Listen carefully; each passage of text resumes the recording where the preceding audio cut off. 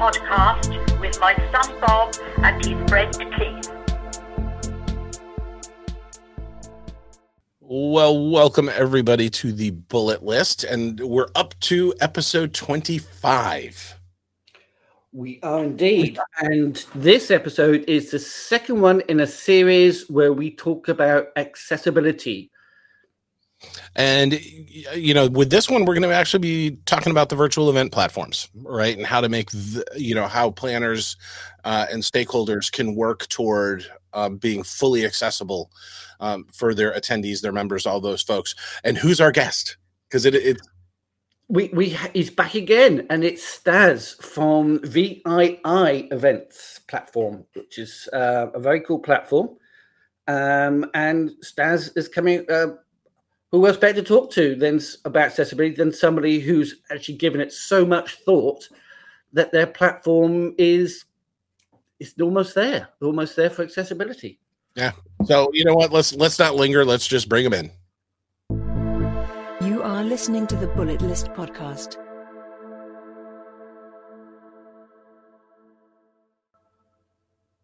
Hey Stas, how's it going?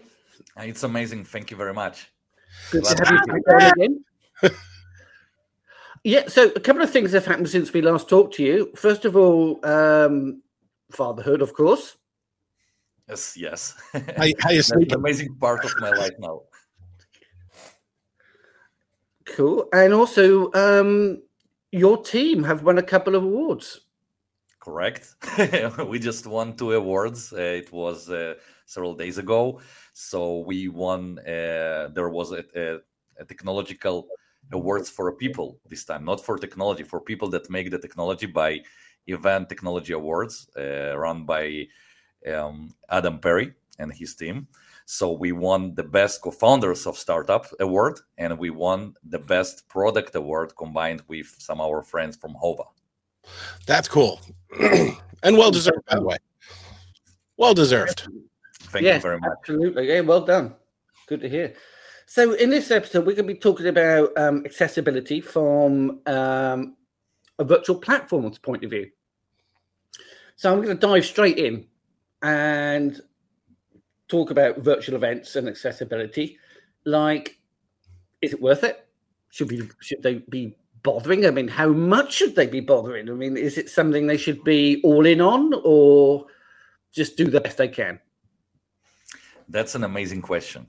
In a very utopic world, when we have a functional, proper society, this even not a question. Like, it's saying, let's not include people from France or let's not include people from Israel. But this audience of people with disabilities is a much bigger audience, and it's worldwide. It's in each country, and it's probably in each family. If you even don't have relatives that have some sort of disabilities, you have probably friends or somebody that you know. And saying that you don't support accessibility is leaving them behind. But let's ignore that statement for a second and now focus on a more business-oriented part. So does it worth it? First of all, yes. The short answer is yes. Because that group, unfortunately, like went through COVID and we've been staying at homes. Now, that's their life on many occasions. Like, many of them have so severe disabilities that they all the time at their homes or have limited access to get outside. We all felt very terrible during that time. But that audience, with many other platforms and events, left behind twice. Once by COVID, and second time that all the virtual events, in their majority, didn't support properly the accessibility. And even if they supported it, that's didn't went 100%, because there are 2 parts for accessibility, which we'll discuss later.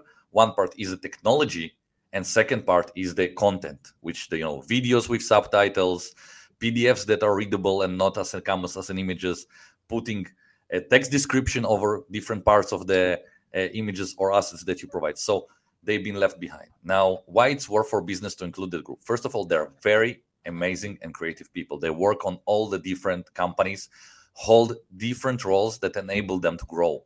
In many companies, there are now an inclusion, and many people with disabilities taking very high roles, high-paying, decision-making roles in those companies, and they are treated like second-tier guests at the best option. So treating them right will increase, like, you will not compete with so many other buyers worldwide. if you're providing them value, they'll be much loyal. So basically, you're trying to say it's like leveling the playing field, so everybody's on the same level, no matter what disability or whatever thing that you have that's stopping you from fully participating. You've got to make it so everybody can. Well, and I wonder if a lot of times when organizations don't go into something and make it accessible from the beginning, a lot of times it's because they don't have people who have accessibility needs on their teams, right? And I think so for a lot of those groups, it's worth it to go out and talk to people, right? Go find people who have disabilities. And, if you ask, they're more than happy to tell you what they need. Exactly. So that's one of the part. I'll tap in. I just want to finish the previous question, but you raised a very interesting topic and why it hasn't started right from the first place, why people just don't build field from the start with accessibility. And I'll explain it in a second, but I want to touch the previous question because it contained two parts. The first part I told you. The second part, why it will still benefit people to have all this accessibility implemented, because also regular people without disabilities will benefit from it. Having a video when it's play streamed live, having its subtitles in a language that you understand, helps a lot. Even for me, when we speak, when we talk, and at the bottom there's a real time subtitles going on. It helps even people who don't have issues with accessibility. If a website built by accessibility standards, it is more usable for regular people because then you can move with the tab keyboard within the different section and use arrows. It's sometimes really nice. Don't use a mouse and you just work with your keyboard. So it's benefit regular users no less than it benefits the people with accessibility. So, moving on to the next question that we have, when you're taking a virtual platform, when you're making it accessible for your entire audience, or at least as much as your audience as you can do, what's the hardest part, right? And does it affect the regular attendees' experience in doing that? What have you guys found to be the hardest part? So that exactly ties up to your previous question about why people don't do it from the start. The first thing, people don't know and they don't think, like, we are not enough in the minds of people that build the technology, that there are a certain group that don't able to operate the same way as them. Like maybe they don't have people with accessibility problems in their team, so they don't think straight away about them. And they start building their technology without that piece in mind. And then when you need to redo it, you need to go ways back and record a lot of different stuff and try to fit it together. Well, it's very hard because it certainly sometimes requires a different approach. And in terms of cost of development, like a technological company, it costs at the beginning, it costs more to produce a technology that is fully accessible and have accessibility features rather than to focus on a major group of the world that doesn't have such problems. So it's cheaper. It's less awareness for the field. And the third one, even if you have the awareness and you have the money to pay for the development of technology, you don't understand what it requires and you don't have the devices the people with disabilities has. That's the challenge we faced when we started the development. We understood we had enough awareness. We wanted to include people, but we didn't have the devices required to understand if what we build is at all working. Like, how I know if a blind person, without having his equipment, his hardware at home or at office, how I can know if that's what I developed works for him? I need a test group. So fortunate enough, in Israel, we have experts that can connect with tech companies that provide those areas of tools, provide people with disabilities who you can speak with and understand their experience, and then test those features separately from your platform, making sure you develop the right technology. So that's my long, short answer. But it's a good answer. Thank you. Yeah, very good. But that leads us on to the next point, really, which is how do you plan the accessible? Yes, you can include focus groups, but just getting that into something. Well, you've got a team, so you need to write something down on a piece of paper to say, this is how we can approach it. This is how we're going to make it accessible. How do you start? So after you're already, like I told you, are already committed and aware to the problem, and that the solution is not so complex. Eventually, when you start, the first few steps are hard. Later on, it's just a new normal for you. So it's not so hard when you keep going and doing it. The first part is really hard, but it's hard in any case. When we started our company, as you know, we needed to understand the whole problem of event industry. We are being outsiders. We're coming from a marketing area and not necessarily event organizers. How we started that? We spoke with event organizers. We spoke with our potential customers. We heard their feedback and we improved over time. Same applies here. You need a lot of feedback. You need a lot of willingness to hear. You need to have a willingness to push through the first hard milestones in order to get it start rolling. And then it's just part of your DNA. So, and here is the biggest, this is actually going to be a very big challenge for conferences and events coming up. And that is time. They tend to, like, I just came off of a really, really big event in Texas. It was live. It was an in-person event. They also had a virtual component to it. It was hybrid. But the one thing is the plans that they were making for sessions and content and things like that went right up to the 11th hour. And if you have to work to, you know, and again, this was an organization that had a lot of experience, a lot of money. So they were able to pull it off. But for a lot of organizations, you have to give yourself the time to plan an experience that can be accessible. You cannot wait and start developing those 30 days out or 14 days out in some cases, because you'll fail, right? You just, and that's, I think, going to be one of the hardest mindsets for planners to do, is to start thinking that you have to go even further back with your planning, so that your end product is a good experience for everyone who's involved, not just the people that don't have disabilities. Exactly.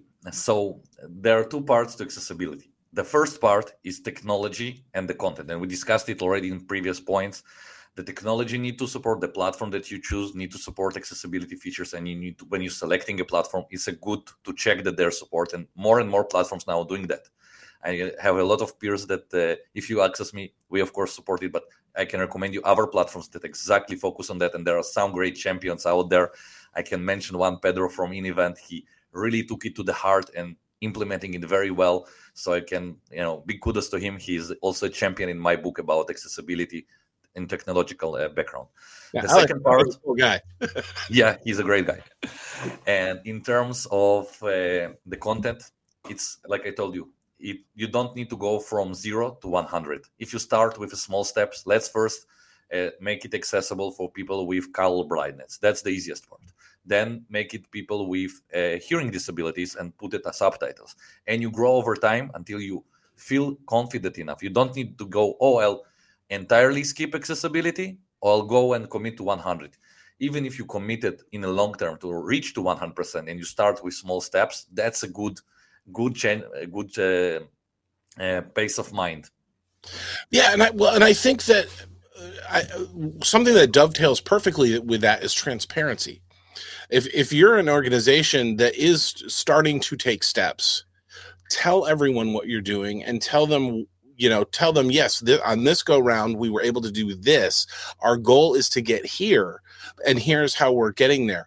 And, that way, the people that have a particular disability that perhaps you weren't able to meet on this one, they know you're trying.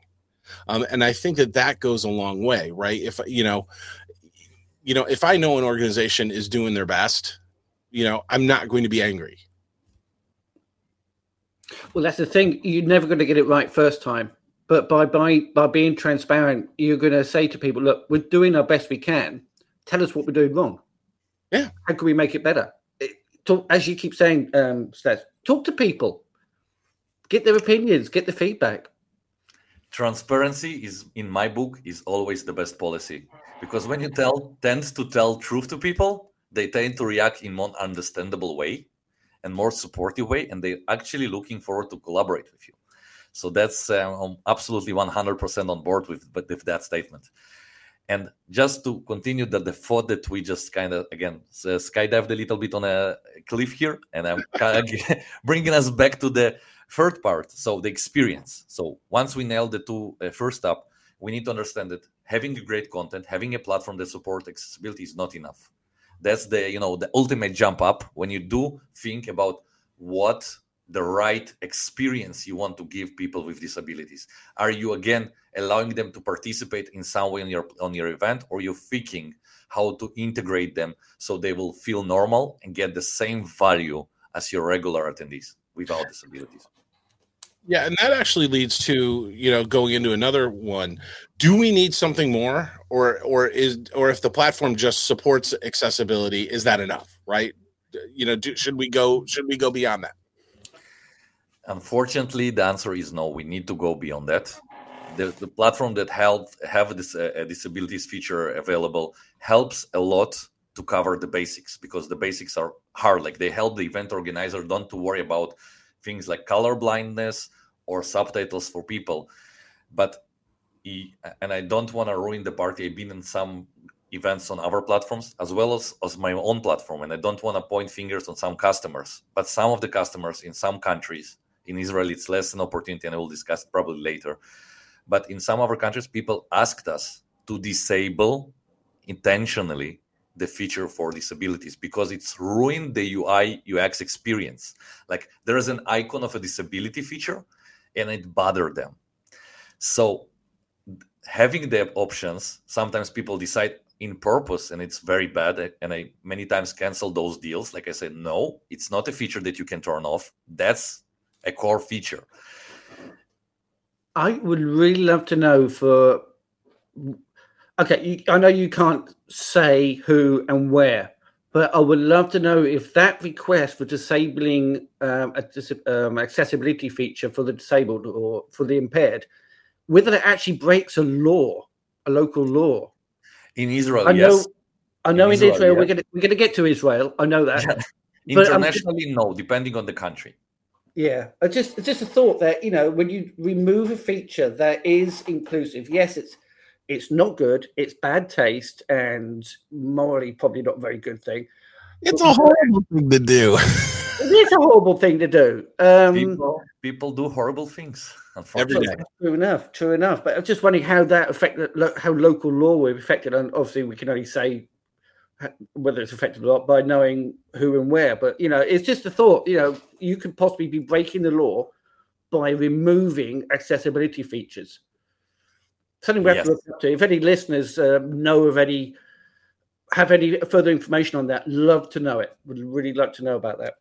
I have some knowledge about it, which we can cover it down the line. I just want to, again, take us back to the initial thought. So I was telling that some people ask to disable it on purpose, which is shameful. Shame on you. Very bad. And second part, even if you don't disable features, like let's say I upload a PDF file. Many people don't know how to create, like, when you're building your PDF file as an asset, let's say it's even a price quote that you want to include in one of the sponsors booth that you have. If you upload it not in the right way, and you, let's say, save this as one image, the accessibility devices that people have with disabilities cannot read it. For them, that's blank image, and that's it. So even if a platform supports uploading right PDF files, if the PDF file isn't right, or a VOD item that doesn't have subtitles, it will not support the disability functions. Of course, also they might have some sort of visual impairment that would make anything really difficult to read. So, as you say, we're designing the PDF document, ensure it's high contrast to help those people, not just simply a really jazzy background with some writing on it. Yeah, well, and just images, right? How many times, and I can tell you, everyone here has done it, you forget to put in the alt text on an image, right? We all do it, but so that's why you have to make it part of your process, right? Your process should be, if we're posting an image, there has to be alt text. If we're creating a PDF, it needs to be saved in the proper format so that, right? And again, planners, this is where it takes a little bit more time, because now you have to, from the beginning, your processes have to change so that you can make all of these materials accessible. it's not just about time. The time, I think, when you have the process, it's really automatic. Like you don't think about it twice. The problem here is with education. People don't know that. Like I've seen so many customers, they're saying, oh, you have disabilities features on. That's amazing. They're sending me a wrong PDF file, and my team goes over it and rejects it. Say you didn't provide it in the right format. But how I do it in the right format, I just saved it from PowerPoint, and that's how it is. So the people not educated enough. If they were educated enough and understood what is accessibility, how to tackle it, and that it's not too much complex and it doesn't need to sacrifice their entire PowerPoint or PDF design. It's just small things that help everyone. Like I told in the beginning, also people without disabilities, it will benefit them. I would love to do an episode of just simply on how to get your PDFs right for people with accessibility problems. Because if you think, as you mentioned, if you're producing again, this is another rabbit hole that we often go down. If you create a PDF from PowerPoint, or you're saving a web page, or you're doing, most of the time, no accessibility features, if they're available, will actually be included. So you have to do more. Absolutely. And you need to change your mind. An episode. I think it can be a side course that we can open together, sharing it with people for free, because spreading this awareness is absolutely mandatory. I think, like, if we want to live in a society that take care of real problems and not just babble about some strange things about the economics, everybody worried about the economics. Like, we have a very short span about focusing on real problems as a society today. Okay, well, so with all that in mind, then, all the things that we should be doing, how do you test? How do you ensure that what you're doing is actually going to work? It's going to help. It's going to provide what people with disabilities, or how do you test it? Amazing question. So there are two options. It depends on your company size and ability and the volume of events that you hold. If you're an event organizer or you're a big agency, probably you want to employ a person, either employ a person with disabilities. They'll help you understand it much like that. They feel the problem, they know how to solve it. So employing a person with disabilities helps 100%. Second, if you are going to go at scale, there are people that are experts on disabilities. You can Google it. It's a real thing. It's a real job, and it's a huge job. And they know how. They have all the equipment required to do that. They have test groups.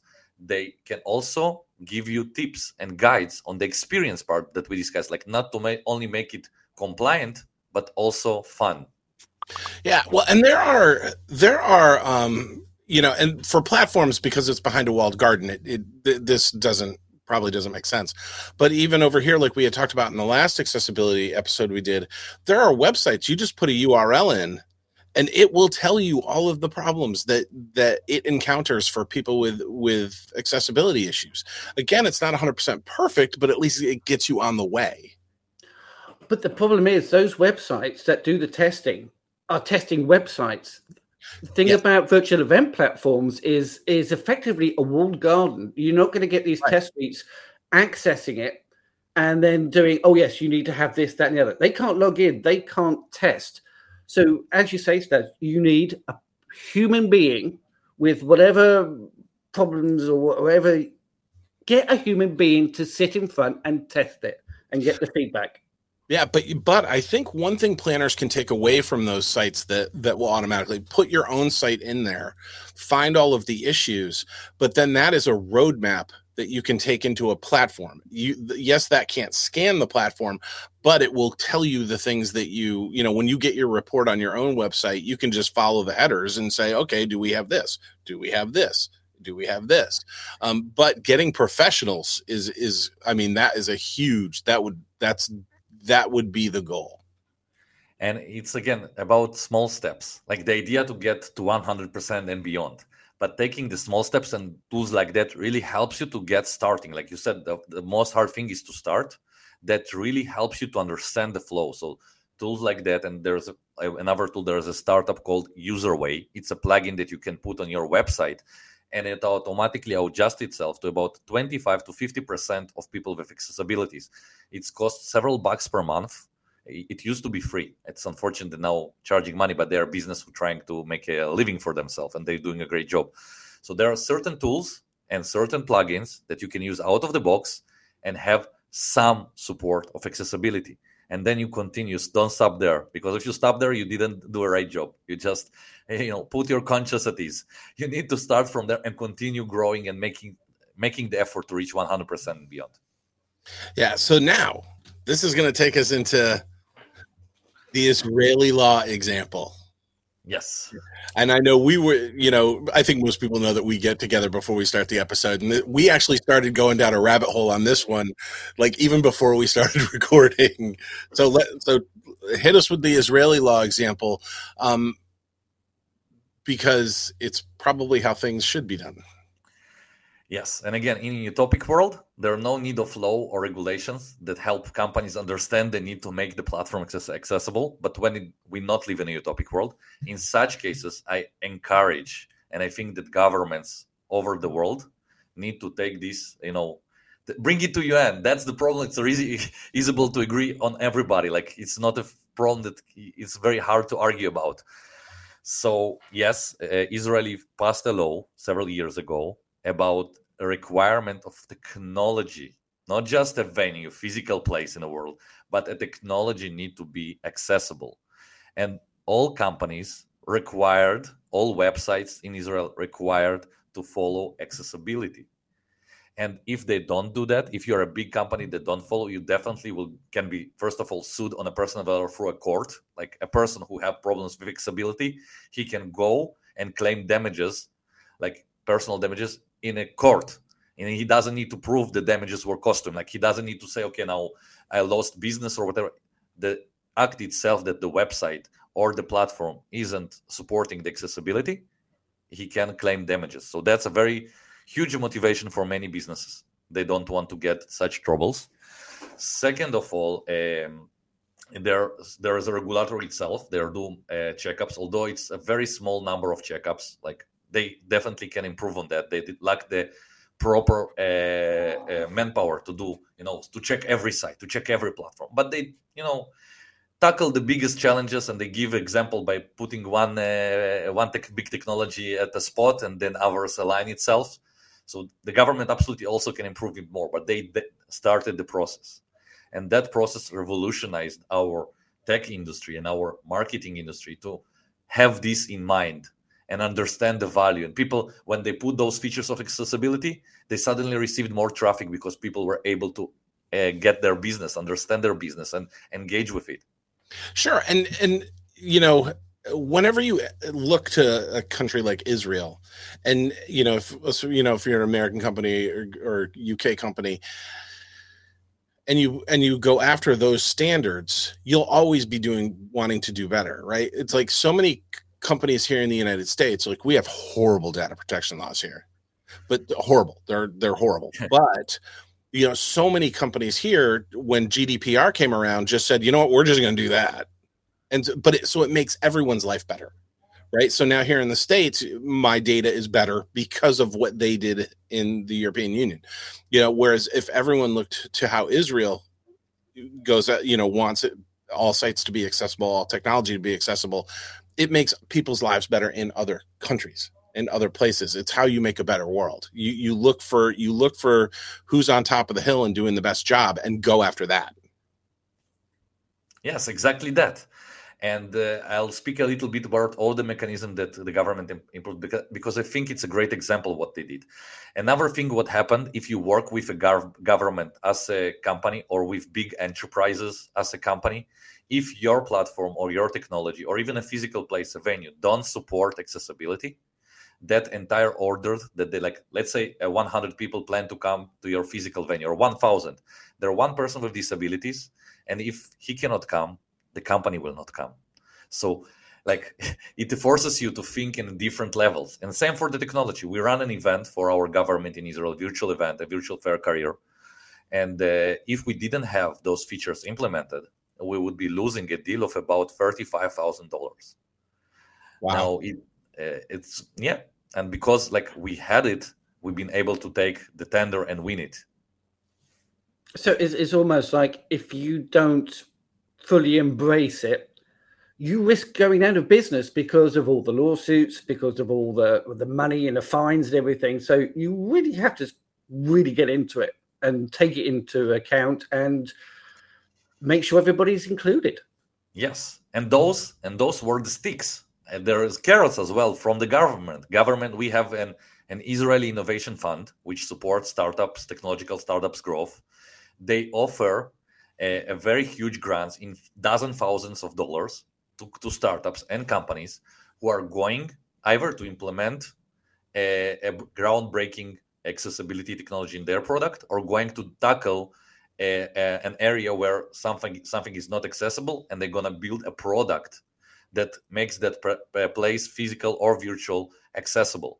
So there is an encouragement, not just sticks, there are carrots as well. That's good to see. So let's bring it home. We have to come up with a bullet list from all of the things that we just discussed. Do we want to work on it together, or Stas, do you have a bullet list ready to go? I have. How many points do you want me to shoot? Because I can have too many. You know what? Just do it. Let's do it. Let's start. So we spoke about many, many different things. The first bullet would be do small steps. It's a process. There is end goal, but you need to start first of all, have the awareness, learn about it. Second, make small steps to implement it, and then commit to grow. Put an agenda over a year, and then grow with it. Don't commit to do it at once. It's if you can commit, but be realistic about your possibilities and go and have the will to implement. Second, it's not expensive if you view it right. Like if you consider it, there's two people who are coming to my event, and they are the ones that I'm paying for them $20,000 to check my platform or to make my event accessible. Why to do all the problem? No, there are a huge audience there that will come to your events over time if you enable it. Like it's a chicken and egg, and it's worth it. It's worth it. Those people are no less amazing than you and your team that don't have the disabilities. Third thing, it's a bullet for governments who hear us. Put those regulations in. The regulations help to spread the awareness. They help to companies to expedite the process. And the system need to have both carrots and sticks. It's not just sticks, because then it also will create a bad feedback loop of negativity. And you want to keep it as a positive encouragement. And the fourth thing is the bullet that I will close with is how to start. First, employ people with disabilities. They can bring so much additional talent and value for your company. Second, if you cannot do that for some reasons, you don't have open vacancies, hire people that can test accessibility. It's not so expensive. And third, before you do all those two, at least bother to Google accessibility plugins and accessibility test sites, and do a little bit research. So that's my bullet list on it. And if you want to add something, guys, all ears. I know. I think you nailed it, and I think that was absolutely perfect. And it is something that I really hope that planners begin to take more seriously. I know that there isn't a planner that I know that doesn't want to make things more accessible and a better experience for all of their members and attendees.